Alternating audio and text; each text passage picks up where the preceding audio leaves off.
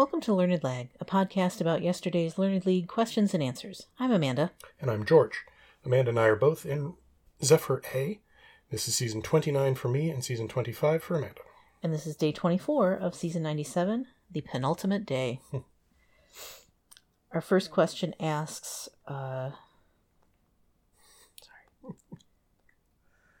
Asks us for a location referenced in songs by Ray Charles, Vicki Lawrence, and Gladys Knight and the Pips. Yes, sorry about that. I had pulled up the wrong email to try to look at it. And so when I see Ray Charles, 1960, and a location, I think immediately about Georgia on my mind. The other ones, I assume one of these is a version of The Night the Lights Went Out in Georgia. I believe that was Vicki Lawrence's big hit, yes. Right. And I'm not certain of the Gladys Knight one, but I thought those 2 out of 3 ought to do it, and was pretty confident that this would be Georgia. I tried to think, could it be a city like Atlanta? Could it be some other location? Like, what other location could I picture Ray Charles singing about? None really more so than Georgia, so that's what I ended up putting down. Yeah, same, except for me the trigger was Vicki Lawrence. A Vicki Lawrence song is, as far as I know, The Night the Lights Went Out in Georgia. Sure. Then I sort of backfilled in, Ray Charles definitely was Georgia on my mind. Mm-hmm. I believe the Gladys Knight and the Pips song was Midnight Train to Georgia? Oh, sure. Yeah. That's all I could think of. Yep. So, yeah, I immediately thought Georgia on this one. And that was the correct answer. Question 2 asks us for the name of a borosilicate glass that's used in domestic and scientific settings and was named after, at least apocryphally, the use of its first sample to prepare a sweet dish. Sweet dish is a very odd way of saying it. Yes. So rule 2 kind of comes into effect here. What is Thorsten not saying? Does he believe that dessert is going to give it away too much? Is it some other form of sweet thing that's just weird enough that if he said anything more precise, it would completely give it away? Anyway, this was for probably a solid hour today. I was trying to figure out, this can't be Pyrex, right? Because Pyrex is pyre, like in fire, like in spark. That's what it's named after, obviously. It's about flame. It's not about pie. That's crazy. Mm-hmm. But for lack of anything else, and believe me, I tried to come up with anything. Like Corning, Tupperware, just anything to please come up with. And just, is there a Cobblerex? No. Is there a banana splittifice? No. Just kept coming back and thinking, it's got to be Pyrex. It's all I can imagine it being. Mm-hmm. So, very hesitantly, I answered Pyrex.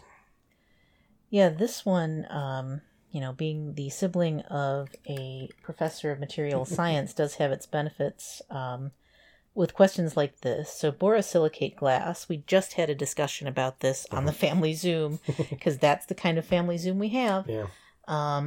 And talking about how the new Pyrex isn't quite the same. Right.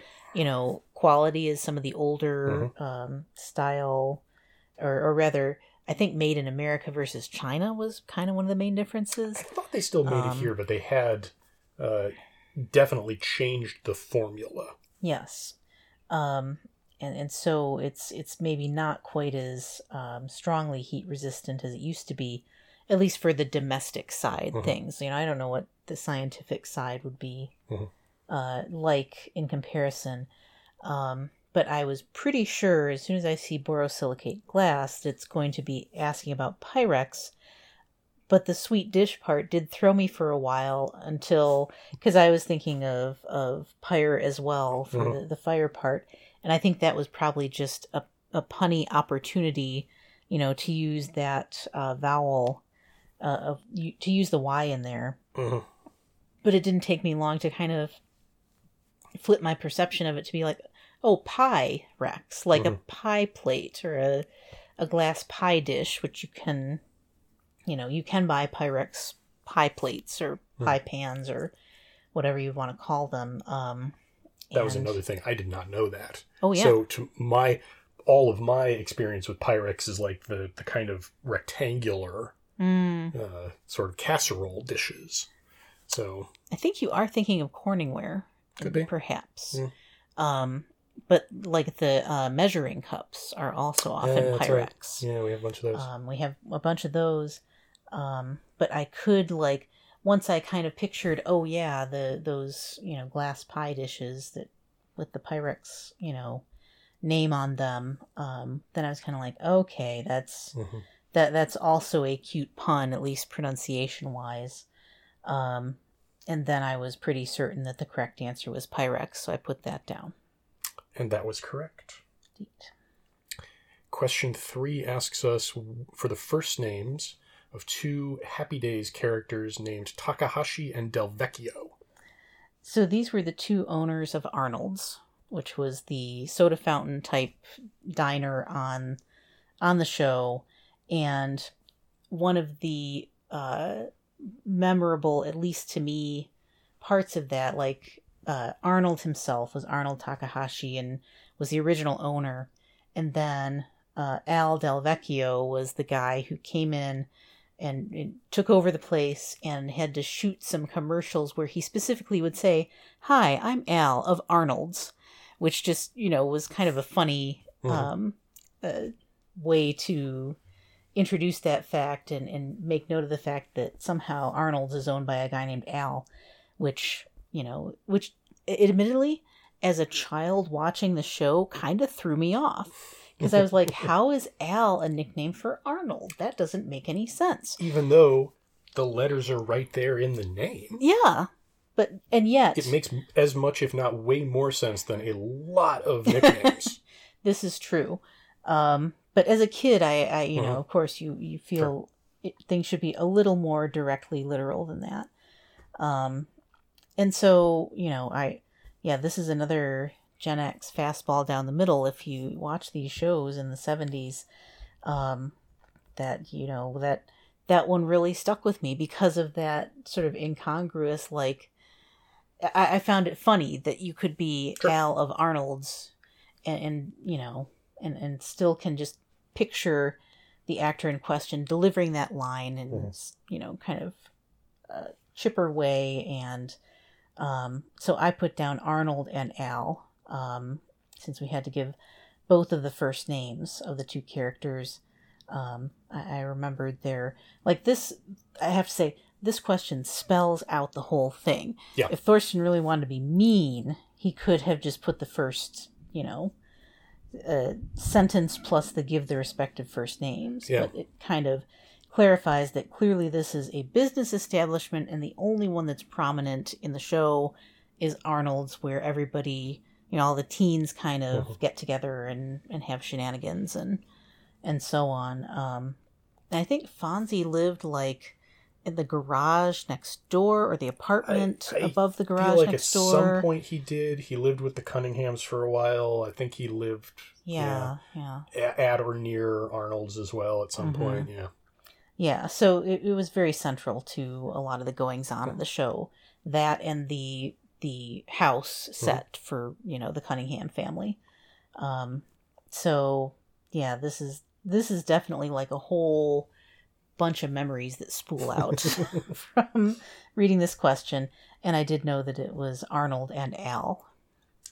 And it does say respectively in the question. Oh. So presumably Al and Arnold will not be accepted. Oh, I don't know. And that made me... That was the real pause on this one for me, was trying to remember. I remembered that the big Italian guy was Al. But did I remember that? Because, to me, Al seems a lot more likely to be a nickname, at least, of a gentleman named Takahashi in the 1950s. Yeah, fair. I believe played by Pat Morita. Yes. And I believe played more Japanese than Pat Morita actually is. That I don't remember. I recall him having sort of the Mr. Miyagi kind of accent. Yeah. Where Pat Morita, in his regular speaking voice, did not have a Japanese accent. I believe he was born in Hawaii, possibly even in California. That sounds right, yeah. So kind of was always playing that up, as I recall. Mm-hmm. So I kind of had to reconcile. Well, would he be named Arnold? That seems like an odd name. Mm-hmm. But I remembered so strongly that Al Del Vecchio was Al that I forced myself to admit, yes, it was Arnold Takahashi sold the place to Al Del Vecchio. And I said, Arnold Al. And that was the correct answer. In that sequence, I mean, I feel like it would be awfully mean to ask for both and make you give them in order, but it says respectively. I that may mean in the right order. It may or may not. I don't know. Hopefully, I would hope for more generous scoring than that personally, because that's asking for a level of detail about the show, like that I remember, but just remembering that there was an Arnold and an Al is remembering kind of a lot of detail. It is definitely not a huge detail about what was a huge show. Yes. But it's very much like, name the other employee of Central Perk on Friends who was not Gunther.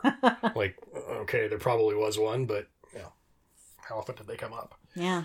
But we'll see. Indeed. Because I know at least one person who said Al Arnold. That'll be interesting we will see to find out. How they perform.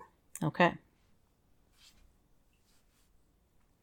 Question 4 is probably going to cause some consternation on the boards. It has definitely caused some consternation amongst our friend group. It asks us for the psychological condition in which a hostage comes to be on the side of the hostage taker. Right. And what city is that named after? And so this is about Stockholm Syndrome, which is really pretty debatably a real condition. It doesn't seem to be real evidence-based or, it's considered to be, infused or biased by sexism. And so it's not in the DSM. And so, but yeah, I did know that this was sort of posited about this bank robbery that took place in Stockholm. And in fact, in Sweden, it's known by a different name of the specific area of Stockholm, as opposed to the actual city, because that's too, like, that wouldn't quite pinpoint it enough for Swedish people who are largely living in Stockholm. And so, that plus having the last name that I do, any things that reach the pop culture that involve a home syllable in them are probably going to be pretty salient for me personally. So I put down Stockholm. Yep. I figured this as I was reading it, and of course I remember it because of Die Hard. I remember it independently of Die Hard, but that was a great little bit when they were discussing it on the news. While discussing the hostage situation, and the bloviating anchor says, "Of course, that's named after Stockholm, Finland."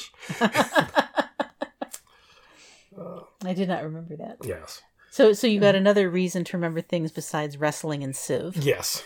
And Die Hard. Every the now and three then, cultural touchstones. Yeah, that's basically the three things that I care about culturally.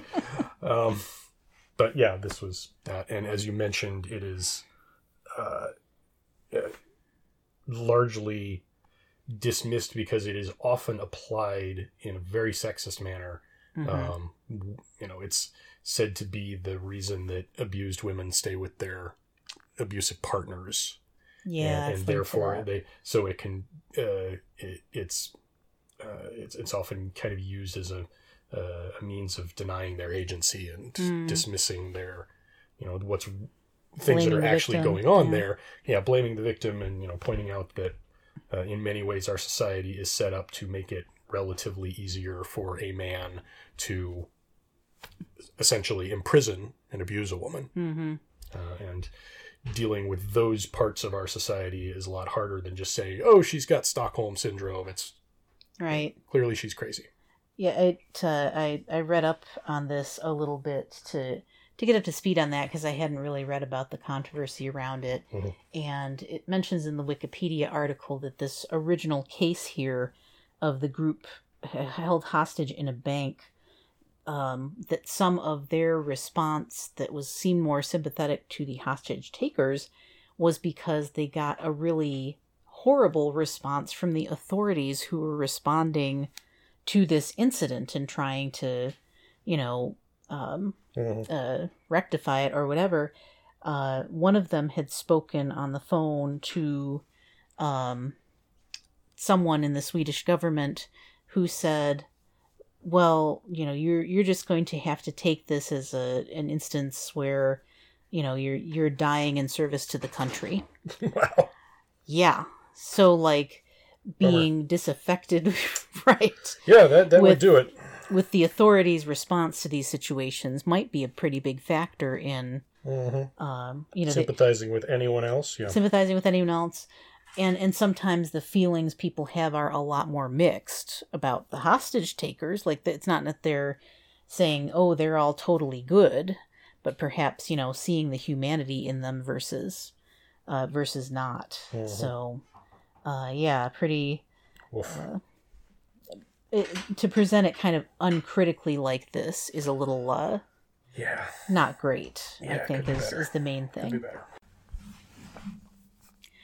Question 5 asks us for a term in literature for the use of an incorrect word in place of one it resembles for comic effect, and notes that it comes from a character in a 1775 comedy whose name is taken from a French phrase. So my first thought was spoonerism. Then I thought, no, spoonerism is the transposition of sounds between words. Right. Particularly initial sounds. So I had to think, okay, what's that thing where you're using the wrong word? And I know it was a woman in the play. It was Mrs. It started with an M. Oh, malapropism. Okay, that's it. That was about as long as it took, thankfully. Oh, wow. Boy, if I had not latched onto that, it would have killed me. Yeah, this one, it took me a good while to let it percolate. I had to, there was a term that I knew that I would know, as soon as I saw it, or if I really gave myself a chance to just unspool and think about it. And I spent a little time, perhaps too much time, trying to think of like an appropriate French phrase that everybody would know that would lead me to it, like je ne sais quoi, or c'est la vie, or l'esprit d'escalier, or voulez-vous coucher avec moi? Like, none of that helped, of course. But I just kind of let it go for a while. Like I've been tending to do lately is just, look at it first thing in the morning, think about it as far as I can, just, kind of get all those circuits activated, I guess, and then come back to it. And oftentimes things will pop right in there. I feel like one popped right in while we were talking at some point. Like this one is the one that I said something about. I can't remember when you asked me if we were taking a walk around the block. Mm-hmm.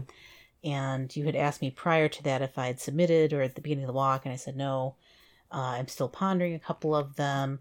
And then this one just kind of popped right into my head. Because I thought of spoonerism as well. And I knew that wasn't right because I know who that's named after. I know it's an English person and so on. And I know that it's the transposition, not the same thing. So it just kind of popped in my head like, oh, yeah, that's a malapropism.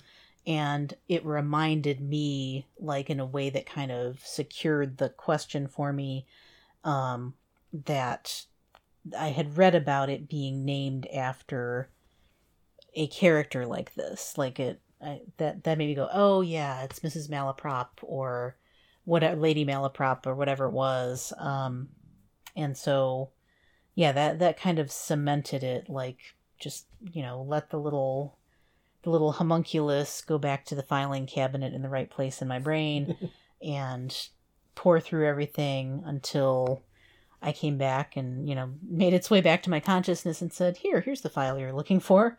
It's the malaprop file. And so I also put down malapropism. I'm not sure if it's malapropism or malapropism.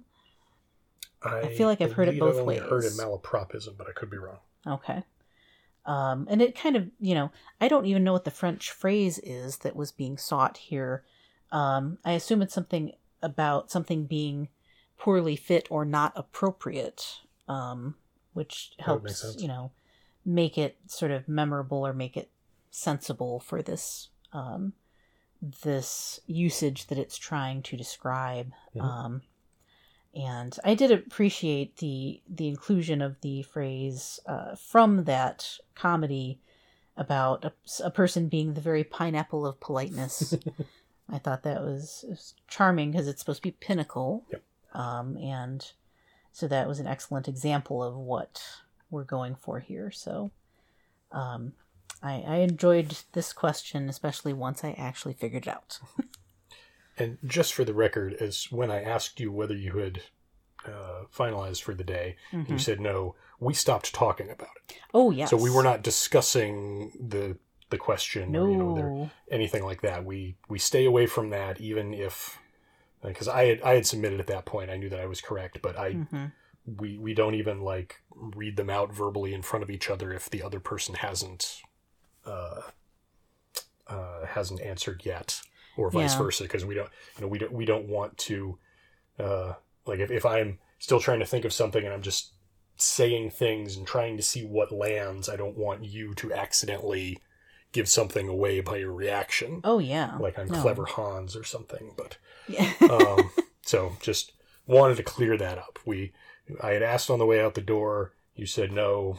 We talked about other stuff while walking around the block, and you just kind of had one of those moments while we weren't talking. So yeah, I might have muttered that, but mm-hmm. I didn't talk any further about it whatsoever. You didn't respond. Not the word itself, but to that. You definitely had a reaction where I was like, oh, she just got one. Yeah.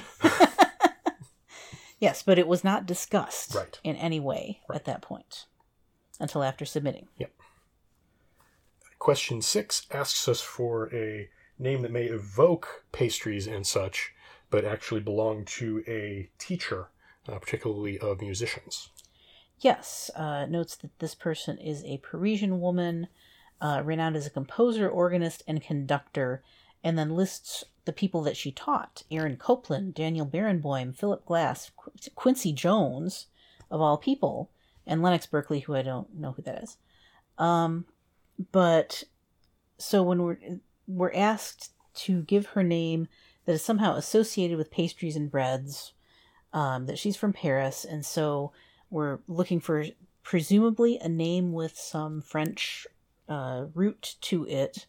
And so at the same time, because Josephine Baker exists and you think of her, in the 20th century in Paris for certain, that was a first thought that I had, but I thought, no, I think this has to be, because of the way the career of this person is described. I don't think Josephine Baker was a composer, an organist, a conductor per se. That was, those were not her fortes if she dabbled in those areas at all, or a teacher of these people for that matter.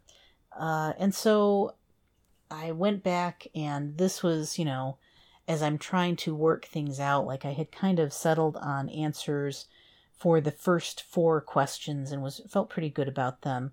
But the malapropism and this question I set aside. And it's kind of funny that they're both they have this French connection to them, so to speak, that they share in common. So I let this one go and percolate as well, because I've been trying to think of, my in for this was going to be the evoking pastries and breads part of the name. Mm-hmm. And I thought, my early morning brain, when I'm asking a category question like that, just does that sort of white noise thing where that's too big of an ask to pick out of the ether, if that makes any sense. If you say, name 10 actors who are on comedies and dramas or something like that. That's too many possibilities. The brain just kind of locks up for a while. But it's the kind of thing letting it clear that out of working memory, and things will happen behind the scenes to make those connections. Because it's like you're setting maybe it's more like a Rube Goldberg machine in motion, where, lots of different little, balls or whatever have to roll down different tracks and get kicked by little rubber boots and stuff like that. And so, much like with malapropism, this one kind of popped in later as I was looking to try to fill out the actual response form, the answer form. And the same homunculus finally went back in the files and went, okay, the places where breads and pastries are sold are patisseries, boulangeries, this is sort of a stealth food and drink and language question, which is great for someone for whom those are two great categories. For me, classical music, not so much. So when I considered those, I thought, could a last name be like pâtissière? Could it be boulangère? Oh, that sounds kind of familiar. Like, I feel like I've seen that as a surname somewhere. Maybe I'm not sure I could even articulate where I thought I had seen this. In retrospect, I probably read just enough about Quincy Jones that this might have been mentioned as part of his background. But in any case, I thought boulangère, that sounds, reasonable. If we're talking pastries and breads, that makes a little more sense than pâtissière, because I think that's, specifically more like pastries than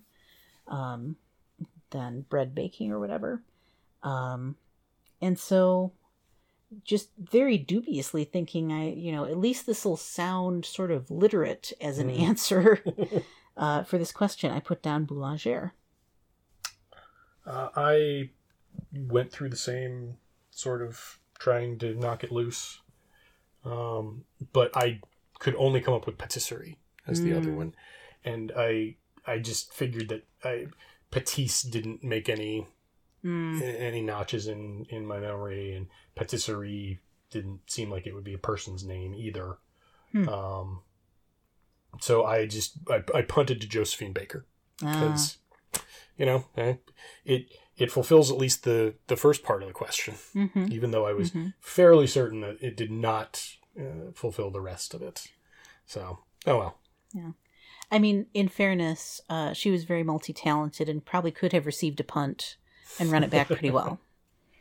So, but the answer was in fact boulangère. Nadine Boulanger, well done. How about that? Which means that I, on day 24, beard it. Yay. Hooray! So I'm very giddy about that. I think I have a good chance of, being back in that top 10 zone, which is kind of what I was trying to envision for myself last season. And so I'm pretty chuffed about that. Because especially that last one was really a very, use all my faculties to pull something that I didn't know that I sort of knew. And yeah, I think that one's going to be very heavily defended. Mm-hmm. I would guess so. And these other ones, I think maybe the next toughest one might possibly be Arnold and Al, especially depending how it's scored. But also, gosh, if you only watched the latter half of Happy Days, then you'd be like, well, who the heck was, Yeah, it was this Takahashi gentleman. Yeah, and it was even to the point of Arnold could be someone's last name. Sure. So you don't even necessarily know the original Arnold was a Japanese person. Maybe a Japanese person bought this restaurant that was Arnold's. And so, yeah, I think that has a potential to trip people up a little bit. But yeah, pretty pleased with that last one. That's some good brain power manifesting right there. Yep. So you were at 5. 5's pretty good. But I have a feeling it's going to be 6 points. That was a real easy 1-3 for me. Yeah, There. I guess so. With the other category involved not being in the top half either. Yep. Oh well. But yeah, at least we're both finishing pretty strong. You've had your few beers in the past week or so, which is great. Finishing strong is great if you haven't been absolutely hammer piled for the previous 18 weeks. Or days. Yeah. That's a bummer. Oh well. But that's it for today. Tune in tomorrow for the final post-game analysis of the season, or possibly post-mortem analysis of the season. And remember, don't forfeit. Don't cheat.